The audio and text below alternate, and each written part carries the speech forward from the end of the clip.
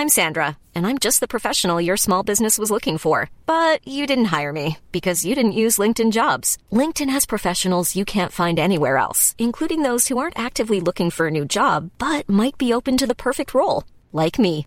In a given month, over 70% of LinkedIn users don't visit other leading job sites. So if you're not looking on LinkedIn, you'll miss out on great candidates like Sandra. Start hiring professionals like a professional. Post your free job on linkedin.com/people today.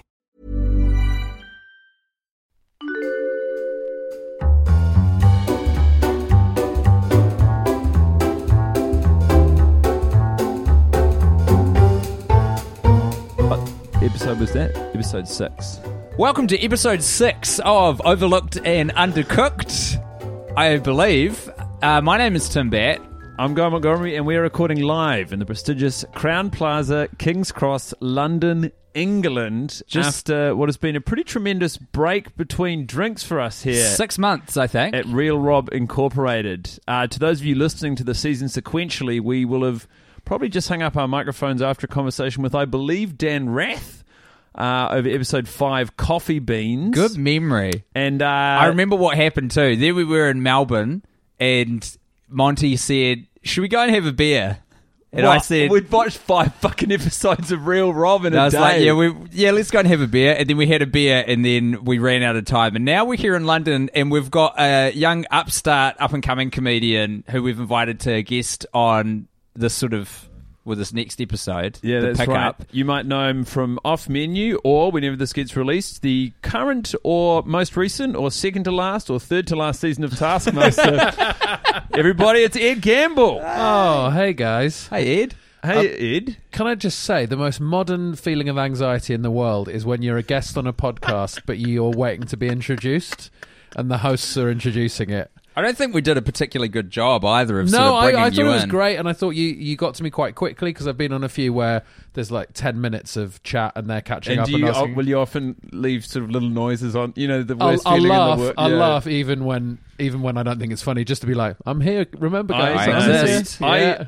I kick in the door. The idea that you're not allowed to introduce yourself on podcasts. This isn't radio. This isn't some sort of formal medium. This is...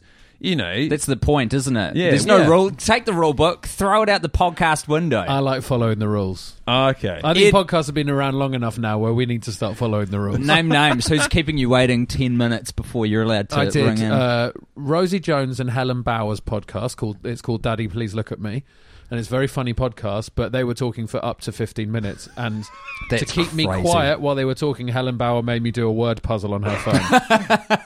See, like that's a almost, child. Yeah. That's performance art at that point. Yeah. Your silence and your enthusiasm for the rules, I'm sure, was probably part of a wider narrative between episodes. I fell for it as well. I was doing the word game. I was like, I'm really enjoying the word game, and I solved it. I was really pleased the with worst myself. of both worlds. Yeah. You're just about to crack the puzzle, and then they go, welcome to the podcast, Ed Gamble. Now, gentlemen, I hate to move us on prematurely, but we're approaching the 3-minute mark and can't help but notice we haven't broached the sort of format, the whole reason d'etre for us being here. So that was episode 6 of season 2 of Real Rob. Before we launch into a conversation, does anyone here remember the title of the episode? No. Yes, I do. It was Authentic Self, I believe. That's right. And I guess a place to start would be asking you, what did you, prior to half an hour ago, know about the Real Rob universe? I have seen the first episode of Real Rob. Season 1. Season 1. Huh. The first episode. And you didn't stick with it? I didn't stick with it, no. Interestingly, I saw it with Nish Kumar when we lived together. We watched it, and we couldn't believe it was a thing. And even now, it seems like some sort of crazy fever dream. Yeah. This does actually put you into quite a sweet spot, though, because traditionally the first episode of anything is quite challenging to establish the parameters of the show, the world of the show, the rules of the show. So, between that and... I'd say, what is it? It'll be, there's 12 episodes or whatever between that and now. Yeah. How far have we come? Well, I mean, I don't feel like I've missed anything in the interim period, really. There's certain aspects of it now that I don't remember being so prevalent in episode 1. Here's a question. I guess you don't know how they film it, but it seems like they iPhones, I think. But they do it a take line by line. and they stitch it all together. Because the pauses between the lines are quite incredible. I think, Rob Schneider's in charge, and I understand the only way he knows how to operate is sequentially. So he's literally across every single job on set. Yeah. So if even one cog gets moved out of place, the whole house of cards comes tumbling down. But he'll say a line, and there'll be a pause. They'll cut to his wife. She'll pause. She'll say a line, and so on and so on. It makes for a pretty good edit, though. Can you imagine the editor being in there being like, dream. "Mate, this is awesome." You say the editor, do you mean Rob Schneider? When Rob Schneider opens up iMovie, he's got all of these just clean audio points where he can cut to the next shot. But it's like, because nice. my knowledge of Rob Schneider previously was just doing one line in Adam Sandler films. You didn't explore slightly further off path into his solo vehicles, the Animal, the Hot Chick? No, not seen the Hot Chick. Juice Bigelow. I've seen Juice Bigelow. And? Well, it's obviously awful. Did you love it though when you saw it? Oh yeah, I watched it all the way through. It's a huge bitch. You're not allowed to laugh at that. There you go. At the time though. Yeah. But this isn't one of those podcasts, guy. No, I know. But, do you remember how things were back in the 90s? Oh, fuck, here we go. But it's like he's recorded him doing a series of cameo lines in his own sitcom. Yeah, well, it's all he knows, isn't it? Yeah, so that's when he's most relaxed, when he's just like, you just come in, you do one line. So he's just in and out the whole time. Do you know what, though? So in this episode, he laps some fake whiskey because he's in a set on the film and quite a meta sort of analysis of his method. It's many layers deep. He licks it like a cat, and I have to say it was probably the strongest performance that he had in there. A bit of physical comedy, and he was committed to it. And I think as ludicrous as the action was, even within context, it made zero sense. Sure. But it was the funniest thing he did. But then he did it again. Yes. So then he sipped the whiskey and spat it out. It's classic Rob. What this sitcom has a little bit of a problem with is setting up a joke and then unpacking it. Yes. Until the suitcase is empty, and then filling the suitcase back up again and unpacking it. It's like getting in the suitcase. Yeah. Euphemistic British language. Saying what the sitcom has a little bit of a problem with. I think just... What was it? You developed a bit of a catchphrase for what he does. What was it? It was like... 5 times the charm was like, rule of 7 or something. Yeah. I think it's, Rob Schneider's comedy rule of 7. Yeah, I think it's, if you try the same gag 7 times, eventually one of them will hit. Well, that's every scene, isn't it? So there's the scene with the children in this episode where he goes in to give like a speech to the children about their dreams and excitement. And then obviously top line is Rob's insensitive to the children. Do it with all the children. Out you get. Including, by the way, we can't be having that referring to a kid as an Indian kid. And the kid says, I'm Pakistani. And says they're the same thing. This show famously made last year. And I just to hear the year of our Lord 2018, the swift pivot from being on set on some film within the TV show to in a classroom delivering a speech. For those listening along who haven't watched the series, maybe just to centre us, you could give us a brief plot synopsis of the episode actual self. I would love to. Best of luck, Ed. I'm praying for you. So his wife's away filming something, that is set up at the beginning of the episode as if that's going to be a major plot point. But it is just set up to get her offset for a bit. So clearly she's having some time off. I know that I've just given you this task, and I hate to immediately interrupt, but the storytelling technique is literally he launches several balls into the air at the start of the episode, and it's whatever he remembers he's well, throwing. He just, well, in this episode, he's just watched them all fall to the ground. He's got like 8 balls. Yeah, there's always one in the air, but he can never remember. What are those balls there for? And then it's set up that he's going to this school to give a talk to them about their excitement projects, which I think for any other sitcom that was come on, Alice. I think for any other sitcom that would be like a whole episode, right? Or like half an episode. But it's one scene. Well, yeah. They set it all up in the scene in the bed at the beginning. Him and his wife are talking, and you're like, we know that's set up. His wife's going away, and so Rob, which is outside of his ordinary purview, is responsible for childcare and all sorts of sort of domestic chores that are usually beyond his, reach. And this is a point that Tim constantly made throughout the episode, is Rob has this is Rob Schneider's starring vehicle. Oh, yeah. and he has chosen to write the character as, you know, because we're in a time in television where people embrace anti-heroes and whatnot. Sure. And he's written a character, but, you know, there's no complexity to this anti-hero. It's just this, like, unrelenting curmudgeon.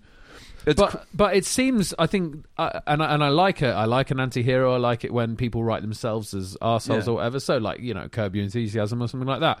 But what he's done, it's like he's writing it as if he thinks he's a good guy. Exactly. So he's writing an arsehole character, but by accident. Yeah, it's a beautiful mind. Yeah. Rob Schneider. It's like, what's this thing? It's mental illness, isn't it? Because if the very tool with which you perceive reality is broken, then you're really at sea, aren't you?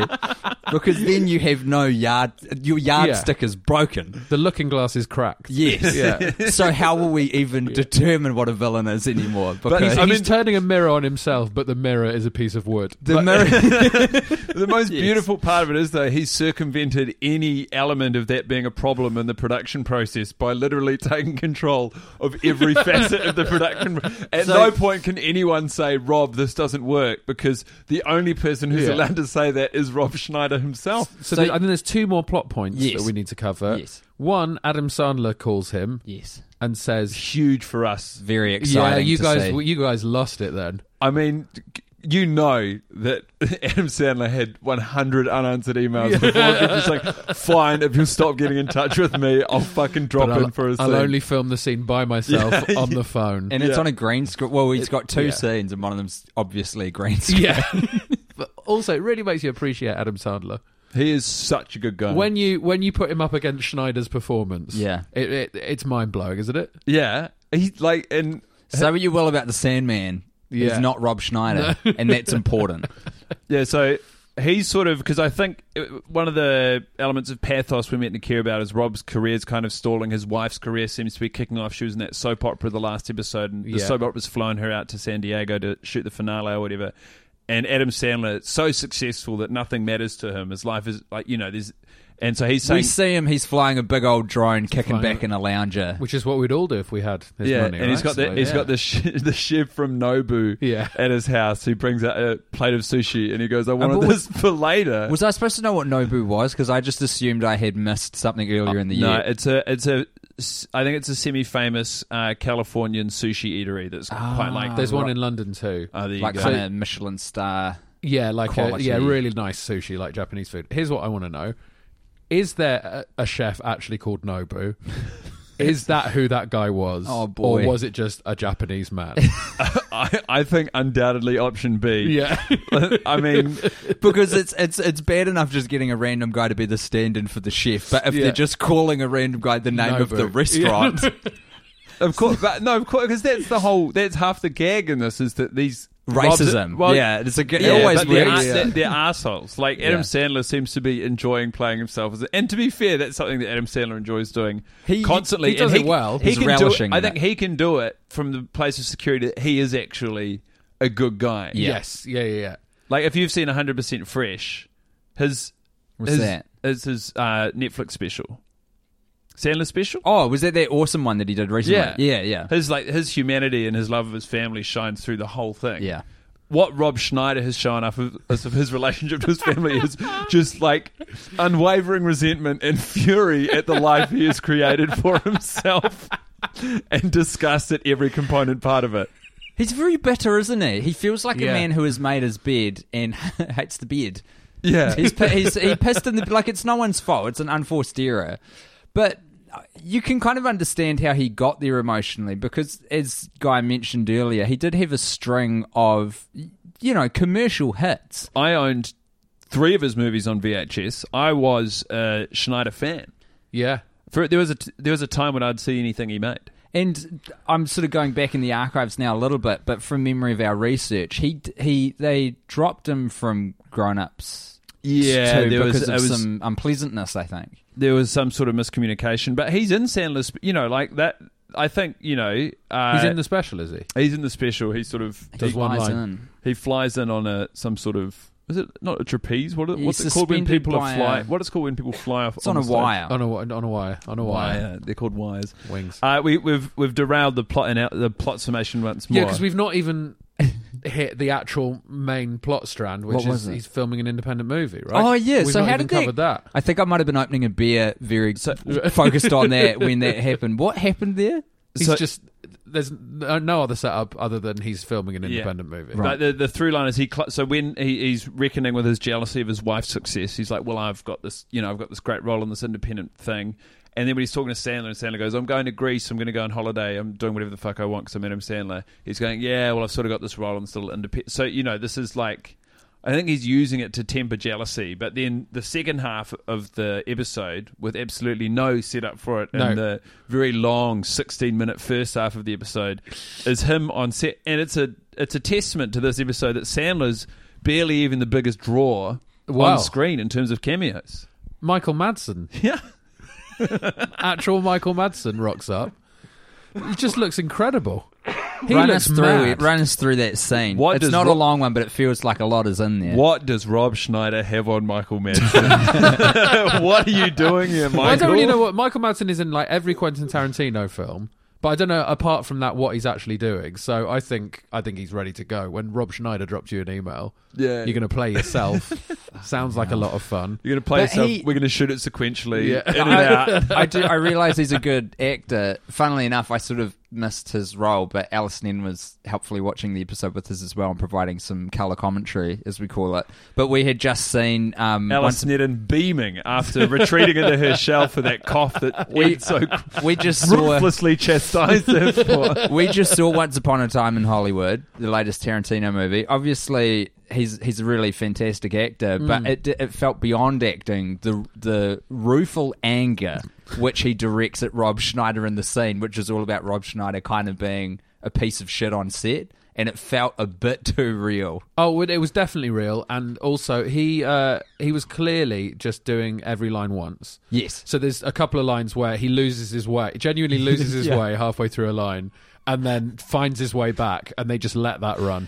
We've got one go at all of these. Yeah, no one's going, all right, do you just want to do that again clean? Do you just get that clean? Well, because they had him for 20 minutes. They use that brilliant sort of cinematic device when they transition from watching the process of the movie being made on a TV show to actually filming the movie. They change from colour to black and white because it's the sort of gritty mafia movie. But they all the mistakes are in that as well, which suggests that they have edited them and put them through a grading process. Absolutely. Ready for the movie, and just leave that in the bit where he licks the whiskey like a cat. So the first take they do, and he licks the whiskey like a cat, and it sort of breaks the whole momentum of the scene, and they stop, and everyone's like, what the fuck was that? And he goes, well, I had a sip. And they go, no, you were drinking it like a cat. That's what a cat does. And he's like, oh, okay, we'll do it again. And they do it again. And the next time he does this thing where he sort of dribbles it out of his mouth back into the cup after actually taking a swig, and Michael Madsen's reaction, I've never seen anything on screen straddle the line between performance and reality. Like, he was literally caught in purgatory where he was he was like angry and laughing as himself and as the character on the show, and it's so obvious that they couldn't shoot it again because they just they had him for one line.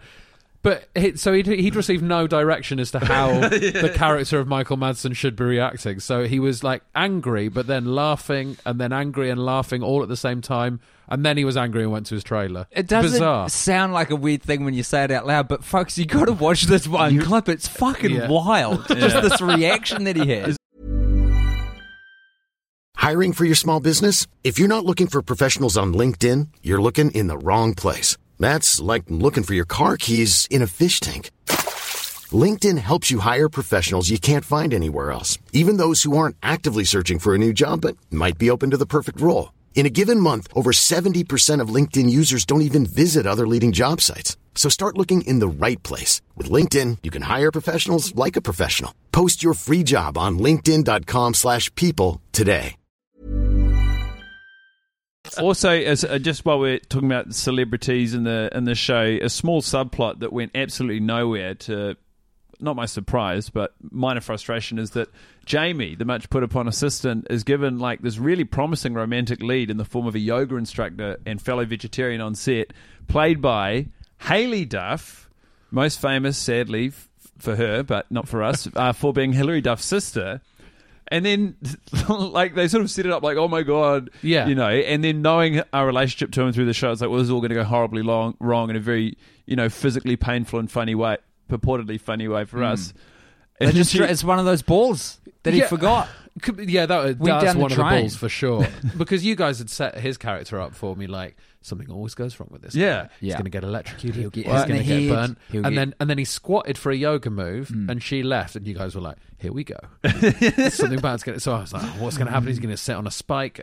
His pants are going to rip off, and a crow's going to come down and peck his balls." I thought he was going to shit himself. I would have put money on it. I would have bet you £20 Yeah, I thought on that. the eggplant that she gave him for lunch, the vegetarian option, There's was going the setup. There's the there it setup, is. folks. But what happens is Rob Schneider comes along and says, "Oh, you look a bit silly." Sometimes the thing that goes wrong in a storyline is that Rob Schneider forgets to finish writing them. That's a kind of a punchline, isn't it? It's like he's written that whole scene, and then on the set he's gone, "How about I just come on instead? Yeah. How about we forget that and You I know come on what's and do another funnier? line? Me. I'll riff Hearing. I'll riff something. It'll be fine." That is what it's like, isn't it? He's behind camera, he calls action on a scene, it starts happening, and he's like, "Oh, I think I can get in there." I got something. Literally walks around from behind frame and just goes and tanks the whole thing and goes, "Yeah, cut, next." That's definitely what happened with the apple juice licking scene, where he's licking the whiskey apple juice, and then they're like, "Right, that's in the script," and he's like, I've got another one. And So, then he spits it out. With And then the spitting thing as well, there's a bit of movie magic that's gone into it because he's spitting for a impossibly long amount of time. So they've put a tube out of, on the other side of his face away from the camera to make it go. Truly? Yeah, they keep the shot going for so long. But Like, it doesn't takes go a on- little sip. it and doesn't go on long enough to justify a tube. Absolutely not. It's just long enough so that they've done something, but not long enough to be funny or have any particular reason. Well, But it's just like, it's this constant reminder that people exist creating the show that's really depressing Tim, to me. You miss 100% of the guesses you don't take. what really depresses me. Guesses. That's what Rob Schneider, that's how he treats comedy. It's a huge guess. mystery. Yeah. Like, I had a good run in the late 90s where I took a lot of guesses and people were into it. Well, yeah, But then I lost it. Fuck. it's the most unlikely law of averages, but it does feel like there was a time there when he was, it doesn't feel like he's control of any of the decisions he's making. If you explain what the animal is, that's not funny, but he did it and it worked. And it made a lot of money. Yeah, and Deuce he Bigelow. was acting opposite. The female lead in the movie The Animal was probably the second most popular female contestant from the first season of Survivor, who had no history of acting whatsoever. Wow, we made things different back then, didn't we? I feel really bad for the people who have bit parts in this show because they would have been really excited that they're on a show. You Haley Duffs. Not even Haley Duffs. I'm talking the guy who plays like the runner. Yeah. Oh, yeah. So he's all eager and s- he's pretty good. Like there's nothing wrong with what he's doing. But he's like, I'm on a show, and No. then it's real Rob. I think they'd be down with it because, and I can't remember the specifics, but maybe I should look them up during the next episode. But we get sent by the people who listen to this podcast and behind the scenes stuff, and apparently that like people were getting fucked over left, right, and centre who are making this. Right. It's very low budget, in spite of the fact that it is a Netflix commissioned show. Yeah. Not commissioned by. Yeah. Well, That's Guy- key. That's Guy key. and They I bought it. Yeah. Guy and I believe that Rob Schneider has given them a show and some money to get it onto Netflix, and the transaction's slightly different to the norm. But they must be. If they are paying for it, it will not be much money because Absolutely. he's got no sense of business. No. He's making a show fully and then bringing it to Netflix. This Yes, thing yes. arrived at Netflix on a flash drive wrapped up in a $20 bill. The bargaining system that's going on there, where he goes, "Well, here's a fully produced series," Which and is- they go, "All right, we'll pay $10 for it," and he goes, "No, You I mean want you're mo- I giving want- me the Yeah. $10? Yeah, no, I want more than that." And they're like, "Well, you've made it already. There's nothing you can do in this situation." Oh, I can't believe I did this 2 seasons in a row. It's like Garth Marenghi. So the Garth Marenghi's Dark Place. The joke is that they just went ahead and made the show. So there's a line where Richard Ayoade says, "And we didn't know you had to wait. We just went ahead and made it, and then wanted to see who wanted it." But this is to your point that the people who you feel slighted on their behalf, the Yeah. people who featured in it, these are not I wouldn't say they're real actors. They're people who are pursuing a career in acting who Sure. maybe would not otherwise get on anything. Okay. And I think they'd be very happy to have that credit on IMDb. I don't know. Because It'd be like if I was on it. I'd be fucking stoked. Well, that's got to be the end of this podcast. That would be. I mean, that would be an Season 3. enjoyable sort of cultural oddity. I don't know that you would be stoked. I'd be stoked. I remember, because we've spoken about the supporting players in passing on this before, and it's interesting to me. You know, this is ostensibly a comedy show, and Rob Schneider. You know, like usually on any comedy show, more specifically in the first season, you'd populate it with people who you know are funny from like the comedy industry or scene, who will later go on to become successful performers. He is batting at 0% in terms of picking performers who will come on and steal a scene, or like, you know, I know that they're not given a lot to play with. But it's another guess, isn't it? He's just guessing in the casting as well. I mean, that one guy, his only line is, "Yeah, we've got vegetarian options, hot dog or burger buns with relish," and that's it. And he's out. But see, those performances are more in keeping with the overall tone, like, because that guy did not feel like a performer. He felt like someone who Robert said, "Go stand behind that food and say this stuff." He was a sayer. Yeah. And that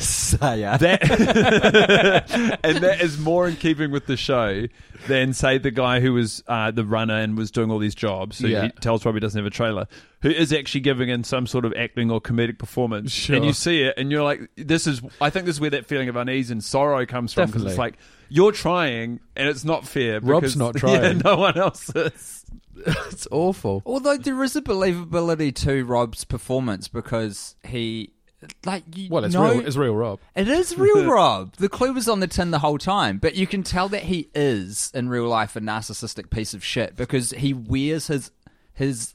He's not an intelligent man. This is what I can't escape.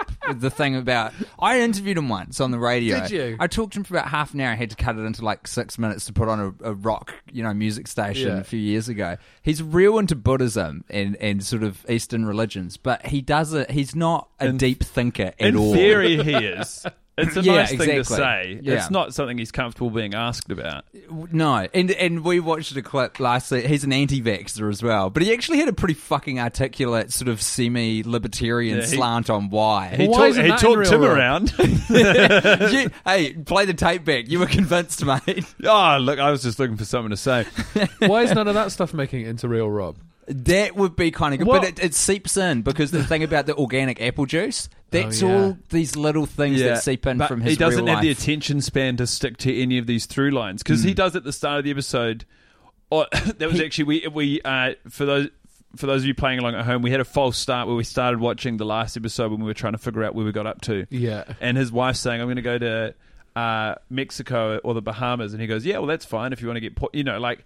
The idea that he's got all these conspiratorial ideas on things that'll make you sick. So it's really interesting, because I would assume he's writing that as a character point to be an arsehole. So like the bag of organic food, I'm like, he's gone, what would a dickhead version of me do? See, but that's he's him. actually just putting in his genuine points That's of real view. Rob. So that is wow. Yeah. This show's so much better than I thought it was. Yeah, so Rob Schneider, I think we could probably say quite definitively now, is exactly the kind of dude who's on Facebook, and that he has been targeted by all of those fake news websites, and he's reading a headline or maybe the first paragraph of everything, and he's formed a web of lies in his head that explains the world. He's got the time to take it all on board Yeah. and turn it into one quarter-formed opinion. And he does. There are episodes where he, like you see him on the computer half researching some fucking whacked out thing. So he's sort of got an awareness of it, but again, he just, I think, lacks the intelligence to sort of see it the whole way through. This does open up the idea that for this show to work or be remotely interesting, all it needs is to become a genuine documentary. So Yeah, give 100%. someone else the camera. Yeah, 100%. Give Jamie the camera. Give Jamie the Because camera and film the writer's room. Because I'll watch that happily. It's the thing that is blocking the show from operating. Is like he's the self, He's the filter. He still doesn't know that he looks like an asshole in the show, but he's still afraid that he will, or he's afraid he'll look stupid. But He's not far off as well, eh? Yeah. It only It's needs to nearly be there. half a step beyond what it is. It's amazing that he lets half of that come out as well. He says cunt in this episode. That was big. Well, that's the most convincing acting performance he turns in is all the lines of dismissive insults he's written for himself. Yeah. And like it's sort of the insolence with which he treats those around him. Those are like when he goes, "You fucking idiot." It's like, yeah, you believe that. yeah. Yeah, that just came out. That was Yeah. Exactly. So what, comparing this to the pilot episode, Ed, do you think there's been any progress? Has he learned any lessons along the way? in terms of storytelling? In terms of story, putting a show together. But I can't even remember what the story was of the pilot. episode. What was your initial take on the pilot? Oh, it was truly dreadful stuff. We couldn't believe what he was trying to... So, they're not talking heads in this? Were they used to be talking heads? So there used to be, early doors, there was talking heads. There was another Rob Guess. There was the soundstage stand-up. So it was interspersed with like Kardashian-style talking heads. Also him doing stand-up, like a Seinfeld or Louis type thing. Oh, it was having a go at every show, right? In one, basically. Yeah. And then he's sort of... And the bed thing, because you mentioned that, I just thought that's probably him doing Everybody Loves Ray. Yeah. Mind. Was that the name of the show? Everybody Loves Raymond. Oh, yeah, true. I thought it was right. Yeah. I think you've been confused. The amount of comedic talent we've packed into this hotel room. So, off mic we have Alice Sneddon and Ray Badgeron. Ray Badgeron is vertical. Or he's horizontal, but... You're at a right angle. He's stretching his legs out against the wall. If we spent the amount of time we did consuming Rob Schneider, just trying to come up with one idea between the five of us that we wanted to create, we could make something so much better. The joke truly is on us, isn't it, ultimately? As it always is. And that's why we can say these horrible things about Rob Schneider and his beautiful family. Yeah, I just remember thinking how much he was trying to do Modern Family with the first episode. Especially, I mean, there are some comparisons anyway. I don't think I knew that was his real wife until today. Yeah. So it seemed so much like Modern Family because it's like an older guy with like a hot wife from Latin America who's way out of his league, and they live in a nice house, and they do those outside of house shots as well to establish a new scene, which nothing will happen in. The way scenes move on in this is absolutely incredible. Like you said, if there was no music in it, it would be the maddest show of all time. Yeah, to punctuate the end of the scene, it will just keep coming back to the same electro swing. They've paid for the rights to use one track, one clip, and they just and it's the same one from the first season too. They haven't changed it. If it ain't broke, is it not a test? I mean, he has learned, and that he has removed the talking heads. Yes. He has removed the stand-up on a soundstage. He's not replaced them with anything. No, and it's not that he's concentrated the time he was spending writing or performing those scenes on getting the other stuff right. It's just that they're no longer there. It's a good tip if you're making art to put every idea you've ever had into one thing and then just strip them away one by one. And then keep going until you lose interest. Until it's just a husk. Yeah. So, would recommend watching this particular episode. For the cameos. Sandler's in this one. You can't go past that. Is there anything that you enjoyed that you'd like to recount before we... I think I'm aware that we're on a bit of a... this much comedic talent packed into a room. We're essentially holding some of these people hostage. Absolutely. The highlight was Madsen for me, I think. The Madsen cameo is absolutely astonishing. For the surprise...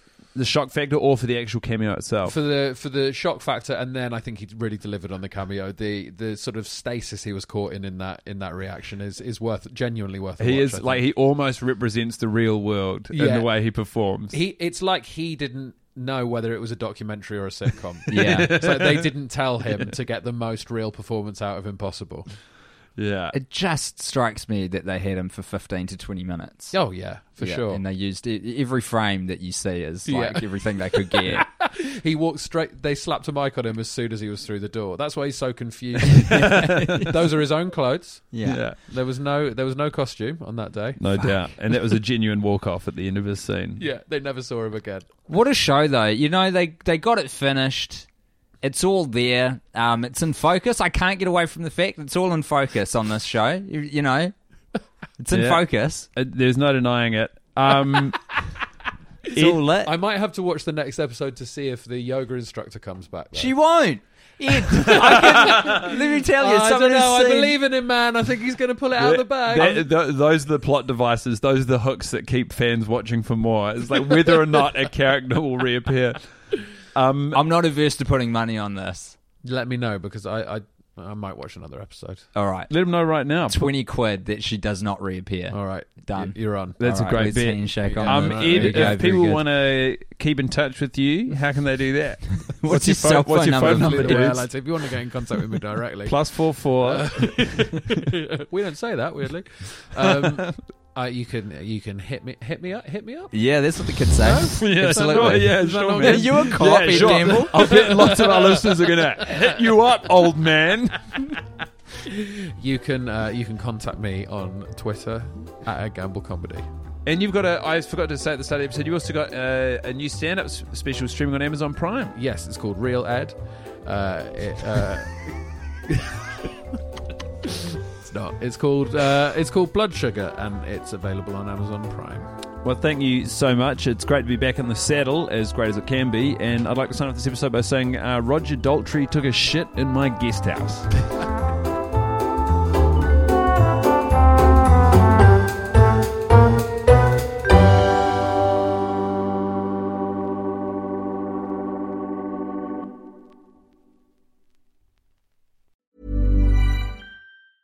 Even when we're on a budget, we still deserve nice things. Quince is a place to scoop up stunning high-end goods for 50 to 80% less than similar brands.